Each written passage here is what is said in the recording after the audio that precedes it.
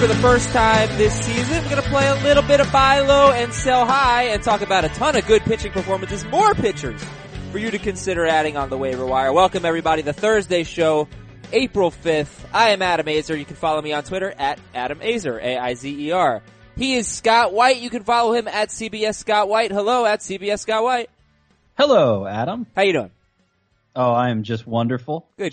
Wonderful. So good. Feeling good about Dylan Bundy. Starting to feel a little good about Mike Foltynewicz, though I've been there before. It hasn't gone so well. We have been there before. Of course, I think Scott's just surprised at how good the Braves have been. The highest scoring team in baseball, and they are 4-2. And Heath Cummings is here at Heath Cummings SR, at Heath Cummings Senior on Twitter. Hello, Heath. Was great to see Johnny Cueto pitch like an ace last night.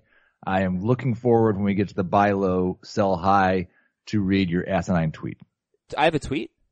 Yes, and it's ridiculous. It's you probably have a few thousand. very ridiculous what you said. Oh, what I said night. yesterday. Oh, no, it's Yes. not. You have 35,000 tweets, to be clear. Whew. If It's ACE like twice as many as me. stands What have you been for, doing? if ACE stands for awful, crappy, good pitcher, like Borger, Wow. then yeah, he's an ace. Burn. So yeah, I'm trying to sell high on Johnny Cueto. First of all, I mean, it's just obvious. What does he have? 6 strikeouts and 2 starts? Oh, you want me to read the tweet now? 5 yes. You know, he has 13 innings and he has 5 strikeouts. So that's number 1. And yes, go ahead, read the tweet. I hope Cueto gets out of this jam so I can sell high. I am not buying it at all. I think he's going to be worth using at home and bad on the road. Now, so far, I think reasonable people could disagree about these sentences, and maybe you're not completely wrong. I'll try to turn him into a top 30 pitcher, maybe Sonny Gray. So, like, did you mean Sonny Gray is a top 30 pitcher, or Yeah. and Johnny Cueto's not? Correct. And so you would rather have Sonny Gray, who went 4 innings in his first start, Yeah, I would definitely rather have Sonny Gray than Cueto. and has been better than Johnny Cueto like once? Well, I don't think Johnny Cueto is Johnny Cueto anymore. I mean, he doesn't throw hard at all. I mean, the what we usually measure dominance by, Gray has Cueto whipped the last 2 seasons. It's not even close. So yeah, I would rather have Gray than Cueto. Yeah, no chance. You might be able to start Sonny Gray on the road, as long as it's not on the road at like Fenway or something. Why is he not startable at Yankee Stadium? He's a ground ball pitcher. He misses a lot of bats. Like he's I don't know about well-equipped to the pitch misses there. a lot of bats thing at all. It's been true. It was definitely true in his first start, and it was true last year too. He was among top 20, I think, in swinging strike rate. Well, he wasn't good at Yankee Stadium last year. There weren't that many starts. So I would like to aim higher. I did make a Johnny Cueto trade offer, and you could tell me if this is an Aizer trade. And it got rejected. So it probably was an Aizer trade. What is an Aizer trade? People think I make lopsided trade offers. They're not necessarily wrong about that. So in our Roto League, I offered Johnny Cueto and Elvis Andrus for Madison Bumgarner and Trey Turner. That's an Aizer offer. Is it? I mean, you I got think 2 it might months. get accepted. Trey Turner, the Well- person's first round pick. Yeah, that's true, but I am giving him Elvis Andrus and At best, your 6th round pick. So the best you're offering for a first round pick is a 6th round pick, and you're asking for a second player in return, who's probably going to be better than Cueto in the long run. I like the offer.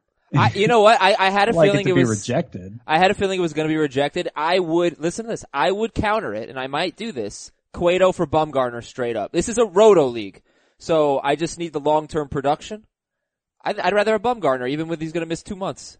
Now that seems feasible. And That seems like a reasonable offer. Yeah, I mean, you're getting ripped off in that deal, but in a Roto League, it makes a All right, little bit more sense. what do you like so much about Johnny Cueto, Heath? Because it seems like you're. I just don't think we need to say Johnny Cueto is done because of 2 starts at the beginning of the year. Well, he wasn't very good last year. That's true. He had some blister issues. Yeah, like, and if he was and anybody we liked, we would just use the injury excuse for him. And while the ERA has been good these first 2 starts, all the underlying numbers are discouraging. The I think control's it's been fair to good, say. right? Yeah, the control's been Control's good. been fine. Honestly though, like he was so lucky, and he did get out of that jam because somebody rocketed a line drive right at Pablo Sandoval at third base. He got hit really hard, but the ball stayed in the yard because it was kind of cool and because that park is huge. So I do think you'll be able to use Cueto at home. I don't think he's trash, But the strikeout numbers, 2 swings and misses yesterday. It does worry me for Cueto, and I think this is an opportunity to sell high. Fine, you want to aim higher than Sonny Gray? Aim higher than Sonny Gray. Make an offer of... Wasn't Sonny Gray's ADP higher than Cueto? That's what I'm not understanding. It here. was. Like, why? It was. Well, yeah, no, I agree. He's just in a different stratosphere here, and I'm trying to understand it. He just likes Cueto more than Gray we do. had that great strikeout year last year and struck out basically the same number of batters that Johnny Cueto did. 8.5 per 9 is how many Cueto had? Cueto was at 8.3. Okay. Look, you gotta watch Johnny Cueto's Cueto. velocity was down last year. He only averaged 90 on his fastball in this start, so even, further down. Guy with a lot of innings on his arm. I just worry he's going the way of Felix Hernandez here. Yeah, Johnny Cueto's dominance was never based on dominating in the way like striking a bunch of guys out. He had 1 year where he almost struck out a batter per 9 innings. Yeah. Okay, but if he's lower than what he's used to be, he's going to get hit. Like, he has 5 strikeouts in 13 innings with lower velocity. Only had 2 swinging strikes yesterday. Yeah, now Seattle has the second fewest strikeouts in baseball. That's who we faced yesterday. However, they've only played 5 games, so it's pretty hard to judge. All right, we can move on, but that is a guy. I'm going to ask you who you're looking to sell high or buy low on. I don't really think there are that many obvious candidates right now, unless someone's, dumb enough to give you Joey Votto for nothing or something like that. But other than the studs who we know are going to come around, I don't know that there's a guy that really jumps off the page. But Cueto to me is a guy that I watched yesterday. I watched a little bit of his first start, which was really good against the Dodgers.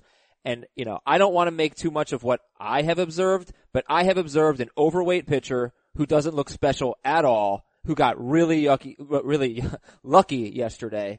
And personally, I'm just very down on him. Doesn't mean that you have to be. I'm not saying this is a fact. It's a risk to trade Cueto. But if I can turn him into a guy that I like better to begin with, like Sonny Gray, I'll do it. Yeah. All right. So yeah, that makes sense. That sums it up.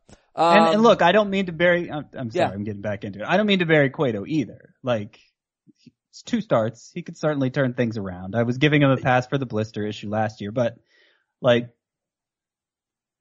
I gotta come strong just because Heath is being obtuse about this. I'm not being obtuse. Sonny Gray was one of the most overdrafted pitchers in the first place. Okay, so look, that's the thing then. That you just think Sonny Gray's overrated, which is fair. I mean, right. His ERA would suggest it. Okay then. Any interesting ad drops for you guys last night or recently that you'd like to talk about? Well, like I said, Fultonevich is somebody I'm going to think about adding now. First of all, how is Corbin somebody who could be added anywhere, or is his ownership already too high? He's in the 90s, 94%. Yeah. All right, so we'll get to him later. But Mike Fultonevich, I'm sure, is available enough to consider adding. And he's a guy who I've said a few times I feel like is just a changeup away. Obviously has that high 90s fastball, pretty good slider, but needs a way to neutralize, opposite-handed hitters. Yesterday against the Nationals, who have some pretty good lefties in their lineup, he threw his changeup 21% of the time. Ooh. He only 6 times last year did he throw it even more than 10% of the time. So obviously got a very good result with that. The strikeout rate was good. The swinging strike rate number was acceptable. And this is 2 good starts in a row. If it becomes a regular part of his arsenal, I think it could be what puts him over the top finally. And I don't know that he has quite ace upside, but after 2 good starts, a lot of people are going to be watching him, and you might want to pick him up just in case there's a 3rd good one here to begin the season, and then you have no chance at him. Fultonevich is 65% owned, and the changeup thing's really important because, I have a little bit of waiver wire fatigue right now, going crazy, picking up Skaggs, looking for Ronaldo Lopez, this and that. Fultonevich is a guy that has fooled us before. He had a 2.81 ERA in April last year. He had a 10-start stretch in June to July last year with a 3.30 ERA and still ended up having a kind of disappointing year. But the changeup thing is interesting. We're always looking for, a reason behind newfound success. So that could certainly help. And again, he's 65% owned, Mike Fultonevich.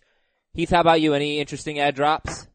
You know that I haven't, unfortunately. I made some ad drops over the weekend, but we already talked about those on Monday. I did not make any at all last night. I was just looking through what happened in those games. I assume, really the things that I was excited about, Sean Manaea's start, he's basically owned everywhere, I'm sure. He's only 79% owned. He's owned in all of our leagues, Sean Manaea, but that ownership might need to go up a little bit. Yeah, I would definitely say that it probably does need to go up just a little bit. And it feels like there was I was just trying to think, there was one player that I wrote about in yesterday's waiver wire that was not 100% owned that needs to be. And now I'm going to have to try to find it. You will. I trust you. Well, I added Preston Tucker in a 5 outfielder league. He homered. He had a 3-run homer off Scherzer. I prioritize him a little bit because I am the Acuna owner. I don't know if it has anything to do with the other, but I feel like it's a little bit of Acuna insurance. That, if maybe Preston Tucker hits so well that they delay Acuna's call up. But I don't know. It didn't seem like a bad idea to have both, and I didn't drop anybody good for him. Yeah, I did pick up Aledmus Diaz yesterday in a couple leagues, and he didn't actually play last night. He's got a little back issue, as they say, is nothing. But he'd had a big night, and I just don't think as a shortstop playing half your games in the Rogers Center, you have to be what he was in 2016 to be useful. Okay, guys. So you know what? Let's look at the fringy starting pitchers. Okay, we usually do this in the middle of the show or later in the show, but I think it's important because people are making the ad drops with these guys. So the fringy starting pitchers, and I think the ownership percentages really need to change with some of these guys. Felix Hernandez is 90% owned. So, he had an encouraging start against Cleveland, his first outing. He was terrible yesterday at the Giants. Felix Hernandez, 90% owned. Sean Manaea, 79% owned. Jake Odorizzi, 79% owned. Ivan Nova, 77% owned. Foltynewicz, 65%. And Tyler Skaggs, 4 2/3, 5 hits, 2 runs, 2 walks, 5 strikeouts against the Indians. Coming off a great start against Oakland in his first start. He was okay yesterday. Skaggs is the lowest owned of this group, 58%. I will read the names one more time. Felix Hernandez, Sean Manaea, Jake Odorizzi, Ivan Nova, Mike Foltynewicz, and Tyler Skaggs. That is sorted by ownership percentage. All right, what do you think about that group? Who are your 3 favorites? Scott, kick it off. My 3 favorites are Manaea, Foltynewicz, and Skaggs, who I thought was inefficient yesterday, but still dominant. 13 swinging strikes after an 18 swinging strike game, his first time out. No reason to drop him if you picked him up after that first start. Still excited about him. Sean Manaea, he didn't have the big swinging strike total in this start like he had in his first start, but just seems to be in much better command of his arsenal this year, and is somebody who both last year and this year has shown the ability to pitch deep into games. So I think he might be on the verge of turning the corner too. Yeah, Manaea is the only one on this list that I'm actually really gung-ho about.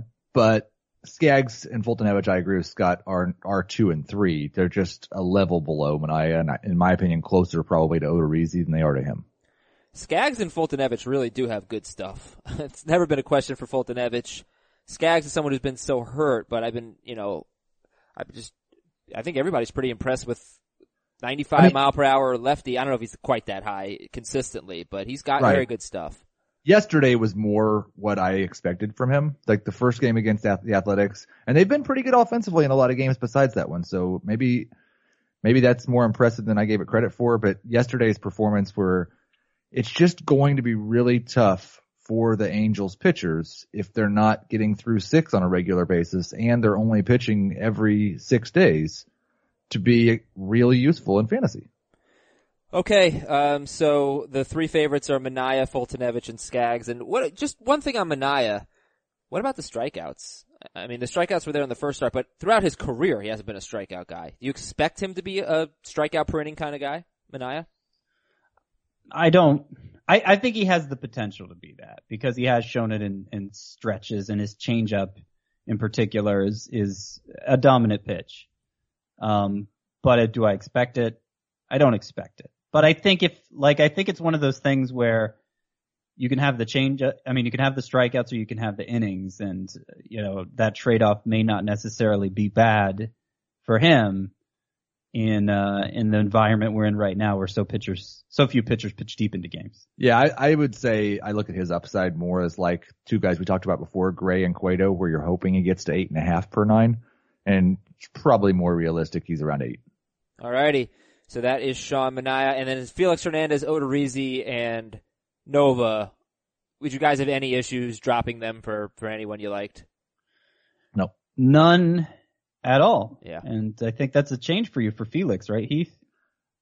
Yeah, I mean, the first start was okay, so I was like, go get him and do something like this against the Giants at San Francisco. Nah, nobody's going to pick him up if you drop him. That's probably true. All right, guys, let's get to some of the big news after I tell you about SeatGeek. Yes, SeatGeek going to the Yankees game tomorrow night. It's probably going to be very cold, but I'm going to get there with the SeatGeek app. In fact, we've already bought tickets on the SeatGeek app. And you can do it too, and you can download the app and save $20 off your first SeatGeek purchase with our promo code FANTASY. So you type in fantasy. Can you believe I get a text from somebody yesterday morning, and it said, hey, what is the SeatGeek promo code? And I wrote back, fantasy. Would you believe that somebody who texted me was Chris Towers? I mean, like, are you kidding? How many times have I said the promo code on the air, Chris Towers? It's fantasy. Feel free to tweet me or email us if you need the promo code. But yeah, download the SeatGeek app, look for an event.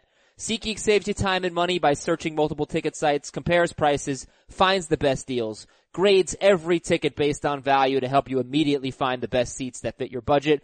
And, you know, look, this is an important part of it too, a really important part. Every purchase is fully guaranteed. You can shop for tickets on SeatGeek with confidence. I want you to download the SeatGeek app, get tickets to sports, to comedy, to concerts, to theater, and use the code FANTASY for $20 off your first SeatGeek purchase. Chris Towers. Other standout, big news. Let's gotta do the big news. Christian Yelich left with oblique soreness. They say it is precautionary. We hope they are not lying to us. Liars! Michael Brantley is 78% owned. He is expected back on Friday. Who wants to own Michael Brantley? Oh, 100%. I already do. Yep. Same. Yep. Must in points leagues. Mm-hmm. Because he never strikes out, and that makes a big difference in that format. But even in roto leagues, the fact that he's going to, in all likelihood, be batting average help because he doesn't strike out. 5 outfielder leagues usually, probably worth owning there. Brantley has hit .299 or better in 3 of his last 4 seasons, and the only time he didn't was when he played 11 games in 2016. Michael Conforto is set to come off the DL today. You obviously like Conforto better than Brantley, right? Yes. Yeah, I wouldn't be surprised if on a per game basis Brantley's better in points, but yes. Alrighty, Colorado signed Charlie Blackmon to a 6-year deal. According to Buster Olney, it could be worth about $116 million. It's actually a 4-year deal with 2 player options. And that means for at least the next 5 years, we never have to talk about, the Rockies could trade him, and then what happens?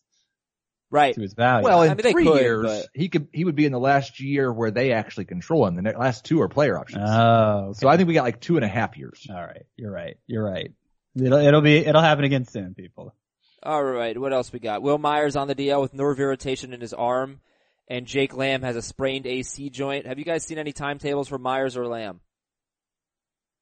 Myers, I no. thought was supposed to be the minimum.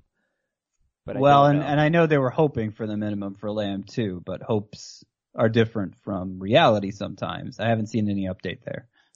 And Arizona, so I just read it was kind of weird. Arizona looking to keep Paul Goldschmidt fresh this year, play him in like the mid 150s, about 155 games or less this year, or fewer. Okay. Fewer.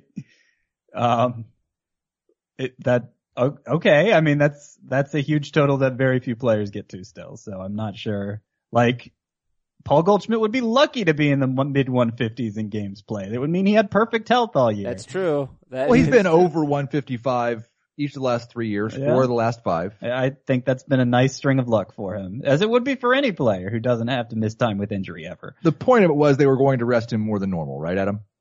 Yes, but not less than like 150 games. But yes, an occasional day off. And I feel like managers say this and don't hold themselves to it, but that is what was said. So sounds meaningless. Yes, right. It's not going to lower Goldschmidt's value. It's already been lowered. It has already been humidored. Zach Cozart hit the Angels' first extra inning walk-off home run since 2014. That sounds like a long time to go without an extra inning walk-off home run. So it does. Congrats to the Angels. Yeah. Congrats to Zach Cozart. Off to a really good start.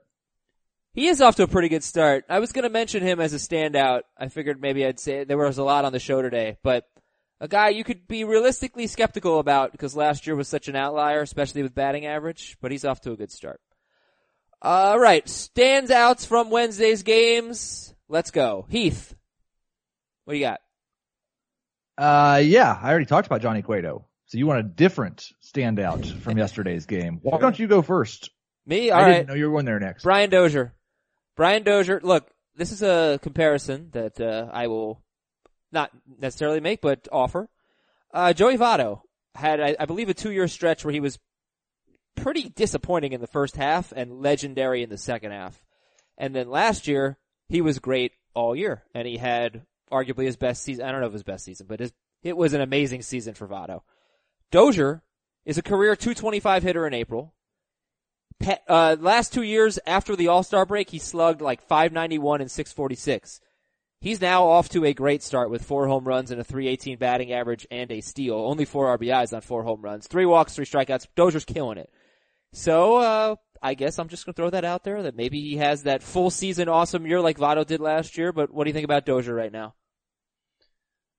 Maybe he does. Yeah. I mean, I think 2 years ago, there was something going on with him health-wise in the first half that helped make for that stark contrast. I think it was a hip issue or something. My memory could be wrong there.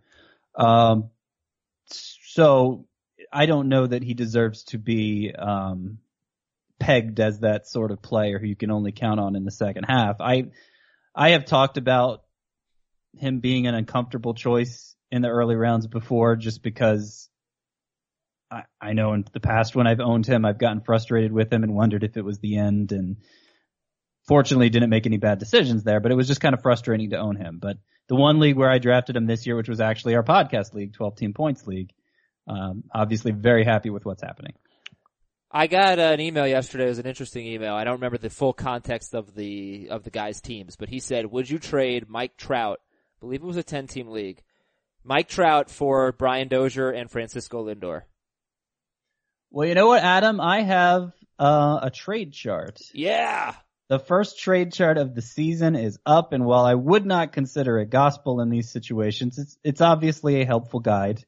I'm going to alternate between head-to-head points and rotisserie, which, is helpful in head-to-head categories. 1 week to the next, I'm going to alternate between those two formats.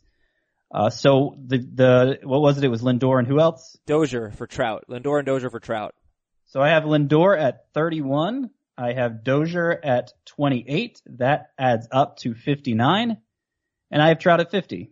So and my gut, just hearing the terms, was that's a big enough return. That's 2 third-round picks basically for a first-rounder. The only thing I'll say from doing the trade chart most of last year is in doing it this way, you have to have some sort of factor when analyzing 2-for-1, 3-for-1 deals, because the side with multiple players will often have a higher value when you don't actually agree with it. Yeah. So I actually wrote that in the introduction. This is intended basically just for 1-for-1 and 2-for-1 deals, because if you get into 3-for-1, 4-for-1, heaven forbid, the roster crunch that's going to result from that trade makes it a no-go. In a 10-team league, I don't think I'd do that. In a 12-team, I definitely would. Okay, you would give up Trout for Dozier and Lindor. I just thought it was an interesting trade. All right, so other standouts? I'll go with the best starting pitcher yesterday, Carlos Martinez at Miller Park. Dominant.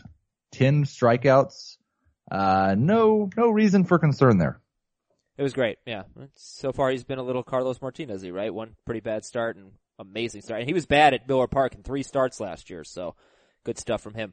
Scott, I think it's time to talk about Patrick Corbin. 7 1/3, 1 hit, no runs, 1 walk, 12 strikeouts, 21 swinging strikes for Corbin, coming off of a really good start with 8 strikeouts and 5 2/3, 2 runs against Colorado. And he was actually better at home than on the road last year, so I don't know if he's a humidor kind of guy, but it doesn't hurt. Anyway, Corbin, 94% owned, 69% started.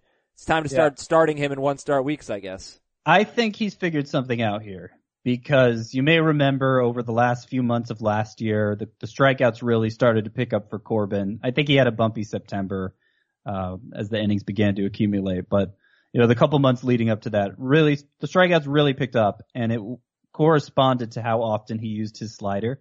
He was throwing it more and more as the season went on. And in this start yesterday against the Dodgers, Corbin threw his slider 54% of the time. It was basically his primary pitch. Of those 21 swinging strikes, he got half of them, I think 10, on the slider. And that's even taking it beyond what he was doing last year. And you see the result: 1 hit, 12 strikeouts against the Dodgers of all teams. Very impressive. I think there's a chance he could become sort of the 2018 version of Brad Peacock. And what I mean by that is a guy who starts throwing his slider ridiculously often and getting a lot more strikeouts because of it. Who are you more impressed with right now, Patrick Corbin or Dylan Bundy, who also is crushing it with his slider, but his fastball, his four-seam fastball yesterday, Bundy's was better. It was very good. Got a lot of whiffs with it. Corbin or Bundy, who's more impressive for you right now? Well, Bundy, this is what I thought Bundy could be if he featured his slider like he did yesterday, like he has the first two games. Threw 25% of the time yesterday. It's his best pitch. He needs to lean on it. But I knew he could do this if he did. Corbin, I didn't really even know he was capable of this sort of thing, and it's kind of, I've kind of had my eyes opened there. Yeah, both very impressive. I do wonder, I think it's really good when pitchers make these types of changes to feature their best pitches. I wonder if a month from now, when the scouting report says he's throwing his slider 50% of the time, if that method becomes less effective. Like right now, when the scouting report says he throws his slider about a quarter of the time, it's really, really good. Watch for it. And he throws it half of his pitches. That could really be dominant. You do wonder that, but it's kind of rooted in, it's rooted in analytics. The Astros, I think, threw the second fewest fastballs of any team last year. And we know they're a analytics heavy organization. Basically, because high 90s fastballs have become the norm in baseball, this generation of players has been so trained to key in on that velocity that breaking balls are more effective than ever. High 90s fastballs are most of the pitches they see. Yeah. If it's not most of the pitches they see, then it will become more effective. I think it's a generation. I don't know that they can adjust that quickly. Maybe they can, but Bundy's really interesting because he doesn't throw hard, and his fastball was very good yesterday, and that's not normally the case with him. He throws about 92, which isn't great for a right-handed pitcher. Now, he had a 2.93 ERA last year through his first 12 starts, but only 53 strikeouts and 76 2/3.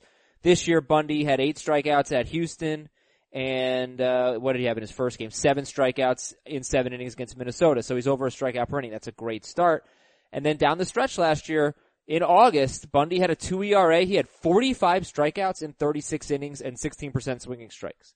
Yeah, there was like a gap of 15 to 20 starts in the middle of the season where he just kind of stopped featuring the slider, threw it like 15% of the time instead of 25% of the time, and that's when things went wrong for him. So it's just such a close correlation, and the scouting reports when he was, way back when he was considered the best prospect in baseball, it was all because of that one pitch, and he kind of got away from it, rehabilitating from Tommy John and other injuries, but then started to feature it last year. And in the starts where he actually featured it, he was dominant. So this is Dylan Bundy we're talking about. In fantasy baseball, there are players that you feel you know what to expect from. Players that you have conviction, like the kind of the way I feel about Cueto. Then there are players like Bundy and Corbin where I don't know that any of us can really feel super confident in what's happening. We can say we're very encouraged, and we can say we have a rosier outlook, but I think we could all envision a scenario where things go south, or it's a little up and down, inconsistent. I think my point is, when I have a player like that on my team, I'm not looking to buy or sell. Those are just holds. Just see what happens. You guys feel that way, right? Like a lot of guys, I don't know what's going to happen with Dylan Bundy. I'm not trying to trade for Bundy or Corbin right now. So it does not seem like good timing. Nor am I trying to sell high on them. Yeah, I mean, if you're playing with novices, then you could maybe convince somebody that Corbin is, going to be an ace now. All of a sudden, look what he just did. But I feel like if you play with experienced players, they're like, they're not going to pay for the potential of Corbin. They're going to pay face value for Corbin, which is basically what his draft value was after only 2 starts. And I think you'd rather take a chance on the upside at that point. I mean, obviously you liked him to draft him in the first place. Yeah. That's probably best to hold. You could probably trade him for Blake Snell tomorrow if you wanted to. Right, I would do that. Now, the question is, would I trade Cueto for Corbin? Or Bundy? I think I would. It's not a sell high if you're doing that. Nope. No, but You're buying high and selling. It might be for the Corbin owner who looks at Cueto and sees the ERA for the first 2 outings, says, I'm going to turn Patrick Corbin into Johnny Cueto. Take that. I mean, I've made trades like that where there was an exciting player, but not necessarily one who was as highly regarded as the one I was giving up. But one I was excited about, one I believed in, and I just was completely convinced that what I was giving up was no good anymore. I've made those kinds of trades before, and it's worked out. But I'm not sure I'm that convinced that Cueto's done that I'd be willing to do it in this situation. Mm-hmm. Yeah, I certainly don't want to use the word done with him. I do think he's going to struggle on the road, though. 2 more standouts real quick. I already mentioned Preston Tucker. He's now 10% owned. But Shohei Ohtani is 50% owned in Yahoo leagues. Shohei Ohtani, the hitter, is 50% owned in Yahoo leagues. What do you think about it? Like in CBS, he's just one guy. But is he worth owning as a hitter? I left him on waivers in my Yahoo league. He's got a home run in 2 straight games. He started 3 of 7 games. He's appeared in 4 of 7 games. You know, I'm not really that interested in owning him, to be quite honest, as a hitter. Almost all Yahoo leagues are daily lineup leagues, though. That is a daily lineup league, and I that makes a difference. It does. Like he's only going to start as a hitter 3 or 4 times a week. That's the way it has to be because he has to be ready to pitch. So that takes him out of the discussion, I think, in weekly leagues, unless it's a very deep format where everybody's starting part-timers anyway. But, daily league, I mean, it's been impressive. Homering off Josh Tomlin is one thing, cause that's like the easiest pitcher to homer off of. But yeah. Corey Kluber, it's another matter entirely. And he had, was it 3 hits again yesterday? 2 for 5. It's 2 for 5, but 3 hits the day before. Like, it's not an open shut case. He's a great hitter now, but like, if you're encouraged about Preston Tucker, I don't know how you couldn't be encouraged about Ohtani, even more encouraged about Ohtani's hitter potential, based on the way he started out. Yeah, I'm more excited about Ohtani as a hitter than I am Preston Tucker, but it would have to be a unique situation for me in a Yahoo league because as we've talked about often, generally in those types of leagues, your bench spots are mostly pitchers.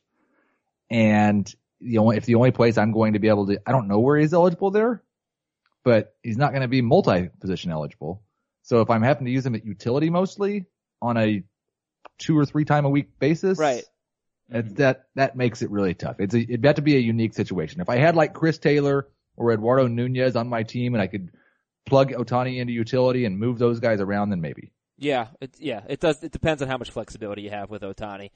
I think he was like 22% owned 24 hours ago, and now he's up to 50. I'm not sure about that, but I think that was the case. I was going to mention it yesterday, but I didn't, so I mentioned it today. All right, I'm also mentioning draft. I'm going to challenge some people on the draft app. We are going to play some daily fantasy baseball. I'm going to try to beat you this time. I came in second last time, but you need to download the draft app and you do a snake draft. And I do 5-person contests with the listeners. You can follow me. My name is Big Kane 2 on draft. Follow me, and when I post a draft, you can get a notification about it. But when you sign up on the draft app and you make your first deposit, use our promo code FBToday. The promo code again is FBToday. This will allow you to play in a real money game for free with the promo code FBToday. Now you do the snake draft.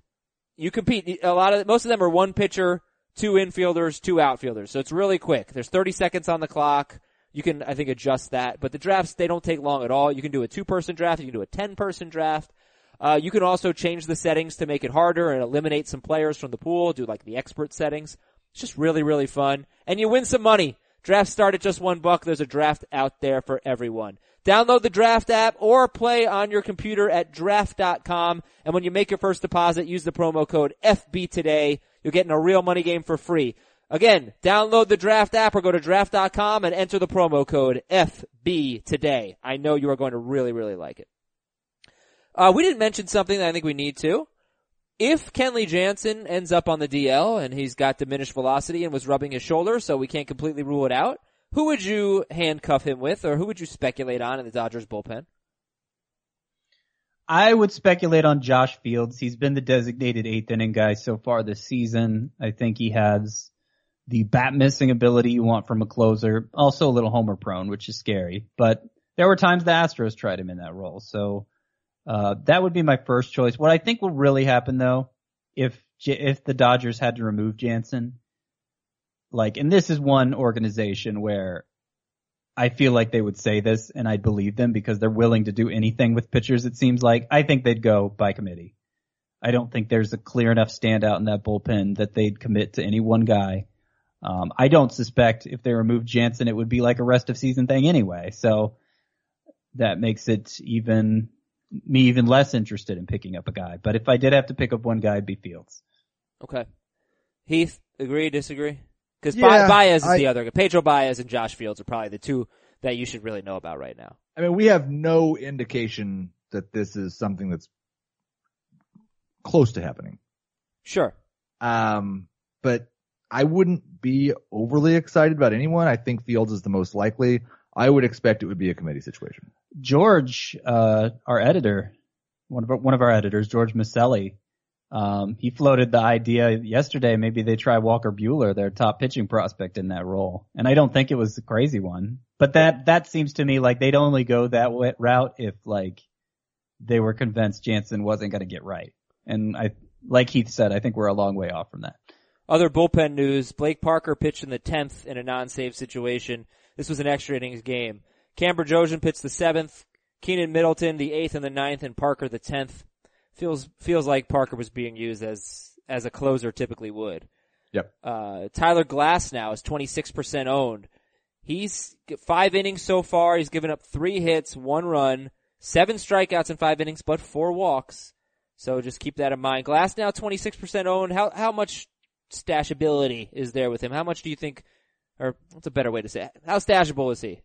I've been forced to drop him in the 2 leagues where I hoped to stash him, which were both 15-team roto leagues, so fairly deep. And I've just been forced to drop him because even in those deeper leagues, I've found options I like better. It wouldn't surprise me at all if, come June, he's a regular part of the Pirates rotation and striking out 11 batters per 9. Okay, that's Tyler Glasnow. And Soria got another save for the White Sox, and he is 37% owned, and Nate Jones set him up. So, yeah, I think it's pretty clear that right now Soria is the closer, and he wasn't very good the last 2 years in Kansas City in terms of ERA, but he had a 2.23 FIP in 2017. If he's the guy, then that ownership needs to be like 75. All right, Soria 37% owned. So let's do a little buy low, sell high as best we can. I haven't really been too inclined to look at the trade market right now. Sort of everything's been fairly normal. I mean, that's never completely true, but you know what I mean. Nothing too outlandish so far. What do you think? Any buy lows come to mind? Robbie Ray, I think, is somebody you could buy low on after a start where basically when things go wrong for Robbie Ray, that's what happens. It was, his worst case scenario, and he's a guy who had his share of detractors coming into the season. So I could see how the Robbie Ray owner might be concerned right now, and you'd be able to buy low. Jose Ramirez, and it may be too late. I think he had a good game yesterday, but he had a 0.000 BABIP. 3.7% strikeout rate with an 0.43 average. I think it was 2 days ago he hit a home run. Okay, should have 2. Ichiro robbed him of 1. Oh, that's true. So how about this? Yeah. I think tomorrow we can talk about, or we can just not do the segment, any first or second round pick, top 24 pick that's been struggling. Votto, Machado, the Indians guys, even Aaron Judge a little bit, and whether or not there's anything to worry about, or if they're all just kind of like obvious buy lows. But I guess today let's try to look a little bit deeper. There's nothing to worry about. Yeah, there's nothing, right? I'm preempting the segment. Yeah, I don't know that we need to do much there. But Do you disagree, Heath? I don't know. There may be something to worry about. I mean, Okay, Judge, That's worry. we were a little worried about to begin with. But Well, some of us. I mean, he's walked a lot. He hit his first homer yesterday. I think his batting average is fine, right? He's like hitting 280 something. I don't worry about him in an OBP league, but in a batting average league, maybe. Whatever. But Blake Snell, I said yesterday, if Blake Snell pitches well against the Yankees but has a bad line, I'm going to make some buy low offers on Blake Snell. But I'm a little concerned just because he has been a bit wild. He's got 5 walks in 9 innings thus far this season against the Yankees and the Red Sox, and that is the bugaboo for Blake Snell. So, do you consider him a buy low? It's bugging me, boo. Yeah, I'd still buy low. That Sanchez homer specifically had no business being a home run yesterday. He wasn't as bad as the stat line showed. And he talked about, let's see, how did he phrase it? He said, basically he got kind of psyched out by the lineup. I'm totally paraphrasing here. That's not the exact term he used, but that's how I interpreted it. Got psyched out by the lineup. Said he was nitpicking with his pitches. I didn't understand exactly what that meant, but he said next time out against the White Sox, I'm going to be ready. I'm not going to be nitpicking. Right. So, I mean, it was a really tough lineup. Only second start. Looked pretty good first time out. Let's give him a pass. I'd buy low on Quintana if you could. Okay. Yep. What about Lester? He's going to start today, so you don't have that much time, but I guess we can revisit that tomorrow. I think you can wait till after today because he's starting at Miller Park, right? Yeah. Okay, so maybe. I just don't like him, so. But if the amount I could buy him for was low enough, let's hope he gets rocked at Miller Park, I guess. All right, let's see. I'm wondering if there's anyone else. I mean, like if you're in a 5 outfielder league, Kevin Kiermaier is just off to a terrible start and people might want to drop him, but he's got some value in categories. Yeah, really nothing that jumps off, but sell high, Cueto was the lead for me. I got some other guys that I'm not saying I want to sell high on, but I want to see how you feel about them, so you tell me. Gregory Polanco, he is off to a very good start. 294 with a home run, a steal, and 3 doubles in 5 games. But he only has, I believe, 3 plate appearances against lefties, and the Pirates have the 4th fewest at-bats against lefties. So maybe we haven't seen the Achilles heel of Polanco yet. Would you want to sell high or hold and see where this goes? I don't think he's done enough to really raise his value in a measurable way. And maybe I'm just playing with the wrong people and don't understand the way the typical fantasy owner behaves, but I don't think I could convince anybody he's worth more than I drafted him for. Fair enough. With those numbers? I think it depends on where you drafted him because his ADP was like 13th, 14th, 15th round, wasn't it? Yeah, he was and good value. Each of the past 2 years before last year, it feels like we were drafting him quite a bit earlier. So I think it's a possibility you could convince somebody that he's worth what he was before. The problem is I think he might be worth what he was before. Right, that's the thing. I'm bringing these guys up like Polanco, but he might be really good. That's why you'd have to sell him that high. Like if you actually sell him 6th round value or whatever we used to draft him as, there's really no downside to that. It just seems implausible to me. One guy that I was pretty high on, that I'm still pretty high on, but I'm not quite as high as some people in my mentions seem to be, Paul DeJong. 3 home runs already this year, but he's still not walking and striking out 30% of the time. So I would very happily take a profit on Paul DeJong and just move on. And that's how I feel about Adam Eaton. I think Adam Eaton's a very good player. I don't think he's a star.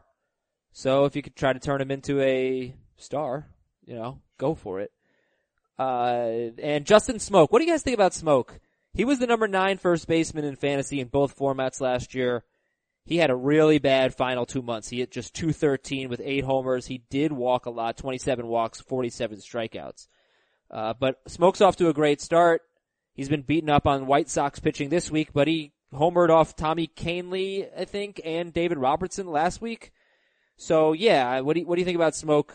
Red hot start, 385 with 2 home runs and 5 doubles in 7 games. If nobody bought it after last year, nobody's going to buy it after a week this year. Well, that's a good point. But do you buy it with Smoke? I think there's a good chance he could be a very good option for you again. I wouldn't be opposed to selling high on him. Just the thing, like anytime we have this sell high conversation, what I'm always leery of is scaring people about a player. Cause when we talk sell high, the emphasis is on the high, not on the sell. Like the point is you're trying to get something really good for something that maybe not quite as good. It's not dumping a problem player, you know? So, like Heath said, I'm not sure you're going to be able to turn Justin Smoke into, Miguel Cabrera or whatever. Or maybe it would have to be at a different position. But you know what I'm saying? Like an obvious, this is an upgrade. Like, well, would Smoke, you do that though? Because Smoke was a lot better than Cabrera last year. Would you make that trade? Yeah, I mean, Cabrera's off to a pretty good start himself, and I was obviously drafting him ahead of Smoke, so I would do that. I would be, I'd be pretty happy to unload Marco Estrada if I somehow drafted him, which I never do. Okay. Like he's not doing anything good. Oh, you know, I don't know if people are, it's ridiculous. I'd buy low on Dallas Keuchel if anybody is not sold. I know Chris doesn't really like Keuchel that much, compared to others. So maybe the other analytics people don't buy him. I still do. Yesterday was pathetic. 2 runs, only 1 earned. Neither should have been earned. Big stupid pop up 5 feet behind second base, falls for a hit because Altuve lost it, and that's considered an earned run because baseball is stupid. All right. Anything else in the sell highs or the buy lows? Nope. All right. Let's move on. News and notes. Adam Wainwright's going to start today. Did they mention anything about Flaherty? He got sent down. He gone. Oh, he did. Yeah, he got sent down. He'll be back. I mean, it wasn't a surprise. Who else were they going to send down? We knew Adam Wainwright was a day or two from returning, but he'll be back. Like from this point forward, we will just refer to him as Adam Eggsucker Wainwright, right? It's fine with me. He can go suck an egg. Hunter Pence day today with a thumb injury. Angels starting pitcher Andrew Heaney expects to be back next week. Any interest in Andrew Heaney? No. He has to do something first. There's upside there, but like I've already picked up too many upside pitchers to drop one for that speculative pickup. Ian Kinsler expects to be back next week. Aledmus Diaz could be back tomorrow. And Baltimore outfielder Mark Trumbo is nearing a return. Well, I guess I could throw these guys in the buy low-ish category. 2 second basemen who are not living up to the hype so far after big springs. Ian Happ, batting 125 with 2 walks and 10 strikeouts. And Ozzie Albies, batting 172 with no walks and 6 strikeouts, and he has not stolen a base. Are you concerned about Happ or Albies? Very concerned about Ian Happ. Because the playing time isn't there, and because the strikeouts have been super high. Like, those were the downsides to Ian Happ. And Heath was high on him from the beginning. I was won over this spring by that talk. He's going to be our primary center fielder and leadoff man. And that's just not the way it's played out. They lied. Yeah, they lied. And I think I said it yesterday. He's droppable in points leagues, I think, where obviously the lineups are smaller. There's a lot of second base alternatives and the strikeouts are going to hurt you there. So I think he's right in that droppable range in that format. Obviously holding on to him tighter in roto leagues. I am very concerned about Ian Happ. There is no chance I'm dropping him after a week of baseball. Yeah, this guy hit 24 homers in 115 games last year. I know his walk to strikeout ratio was bad. But you're just, having to just his trust, strikeout ratio. He walks plenty. And again, roto leagues, different animal. You're just looking to compile stats however you can. But points leagues, like hardly anybody who doesn't play every day is worth starting in a points league, you know? So you're really relying on Joe Madden changing his behaviors. And I'm not. He wasn't bad against lefties last year. And you know who was and is still going to be bad against lefties? Kyle Schwarber. And Schwarber has been playing every day, and he's a bad defender. So it doesn't make any sense. Like, there's room there. Yeah, put Almora in center and move Happ to left against lefties. And it just doesn't make any sense. I feel like they're going to wisen up. But yeah, it's they concerning. may not, and I may eventually drop Ian Happ, but I just still think his upside is worth holding on to more than 6 days. Okay. Guys, tell me about these steals sources and what you think about their ownership percentage. Michael Taylor has 3 steals in 3 attempts. He stole 17 in 118. He was like 30-25 homers steals last year on pace for that. And he's 85% owned. Jonathan VR is 58% owned. He has no extra base hits, but he's batting .304 with 2 steals. And Rhys Hoskins has 2 steals, same as he had last year in 50 games. That's weird. I don't expect Rhys Hoskins to be a base stealer.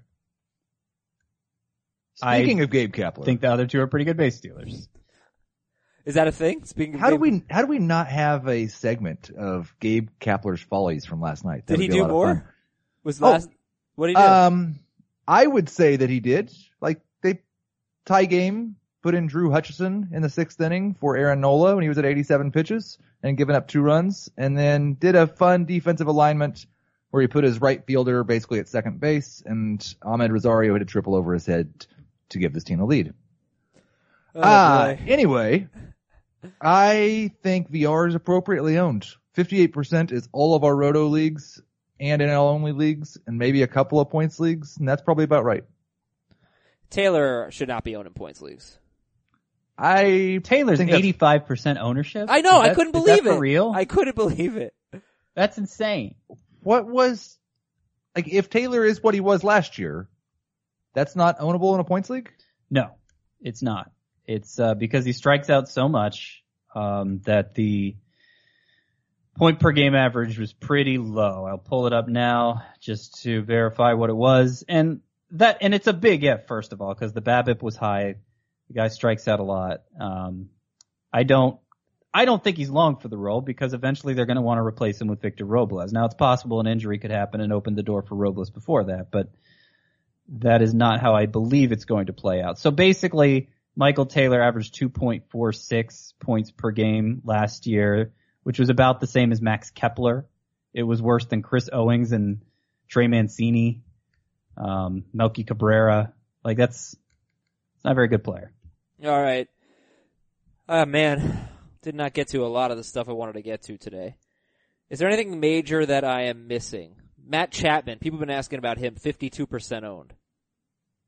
Matt Chapman. Yeah, he's off to a good start. I think 4 of his last 5 games, multiple hits.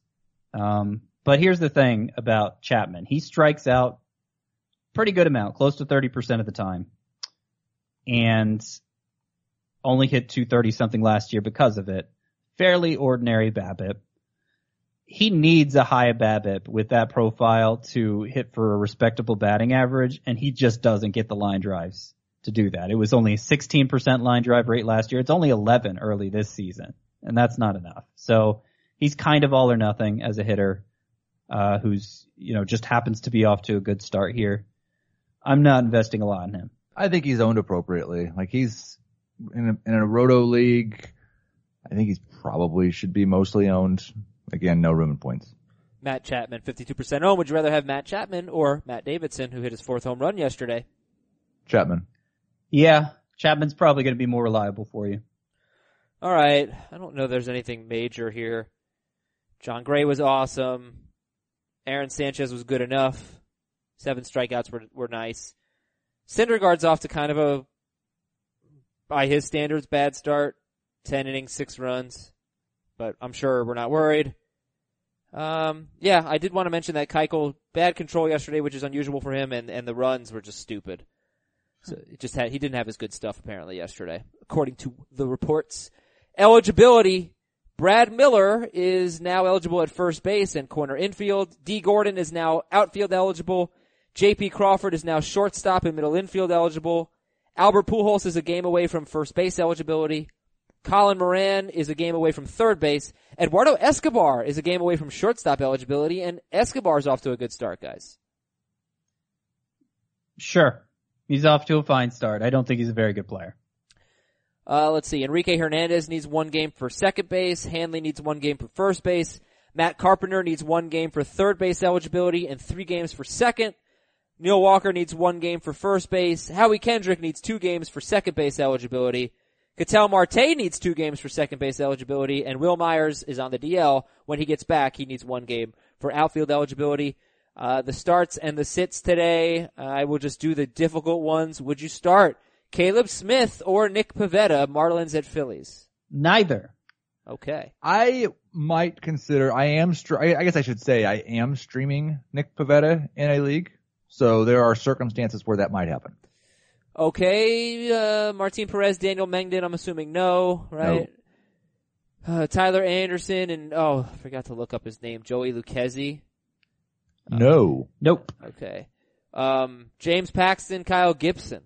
Obviously Paxton, and I would not do Gibson despite his 6 no-hit innings the first time out. Yeah, two guys who we thought completely different things about, who were not who we thought they were in their first start. It's a good one to watch. And we don't want Jordan Zimmerman or James Shields. We don't want Andrew Kashner. We do want Masahiro Tanaka. If I'm wrong, just jump in. We don't want Homer Bailey or Stephen Brault. We do want Robbie Ray. We don't want Adam Wainwright, do we? No, I will go back on Homer Bailey, though. I think he could be interesting at Pittsburgh today. Okay.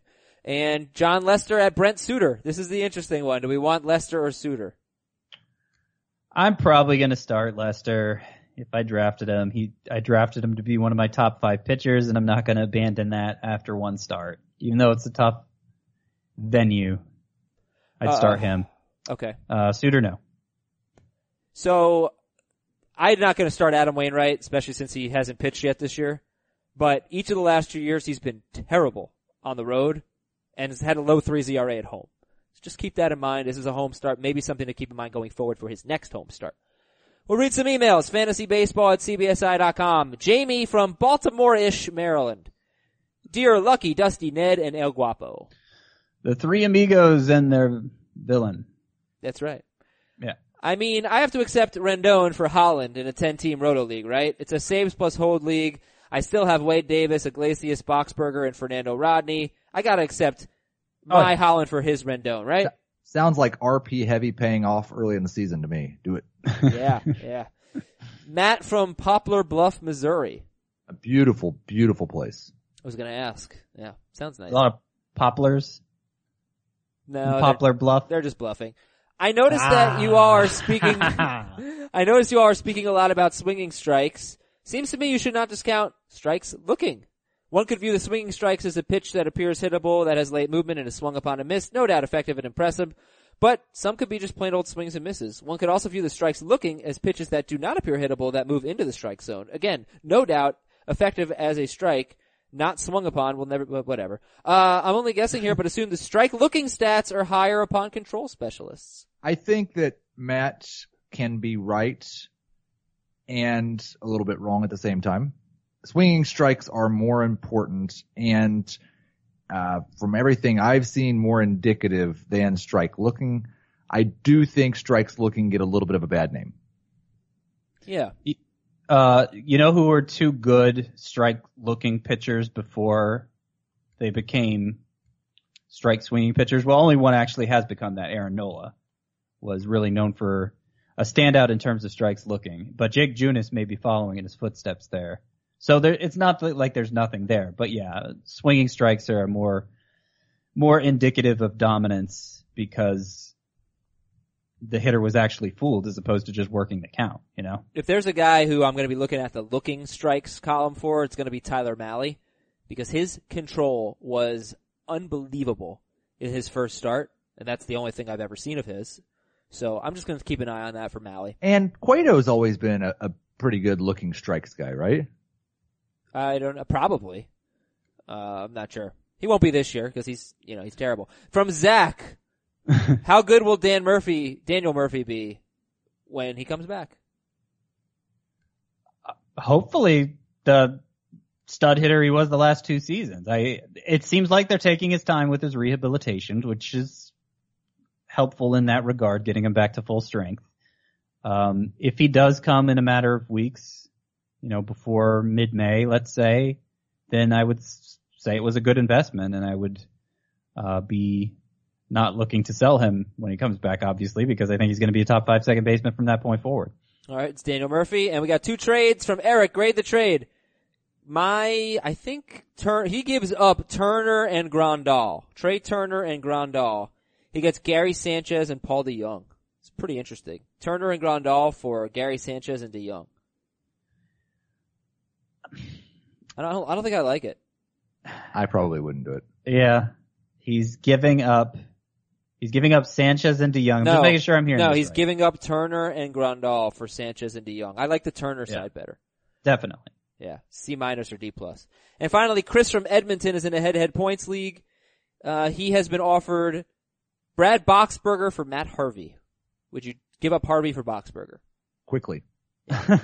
I don't know that I'd say. I don't think it's like it just depends on need. Like if you have what format is this? Head-to-head points, but he does head-to-head points. He does need Boxberger. He only has Giles as a closer. Okay, but I mean somebody else is going to appear soon enough. Like if Harvey becomes a reliable starter again, that's going to be more valuable than a back-end startable closer. Well, but he might not be in points league. Boxberger might be a top 10 closer. All you got to do is get saves. He's on a good team. Yes, but it's one of those things where like even if a guy is a top 10 closer on July 1st, like saves are so random in their distribution that like you don't necessarily feel good he's going to be a top 10 closer going forward. It's just kind of, I don't know. I always think of Danny Graves that one year where he had like 30 saves in the first half and 6 in the second half or something stupid. All right. And in news that I don't know what it means, but I can confirm something I said earlier, Johnny Cueto has a 16% strike looking rate this year. He's had 14 and 15 strikes looking in his first 2 starts.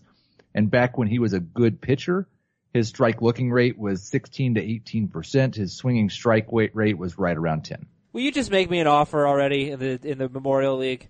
Oh yes, I will make you an offer. Just get today. Cueto off my team, please. Absolutely. Thank you, Heath. It won't be a good offer. All right. You can offer me a hitter too because I got some pitching depth. We'll talk to you later, everybody. We'll talk to you on Friday. Bye.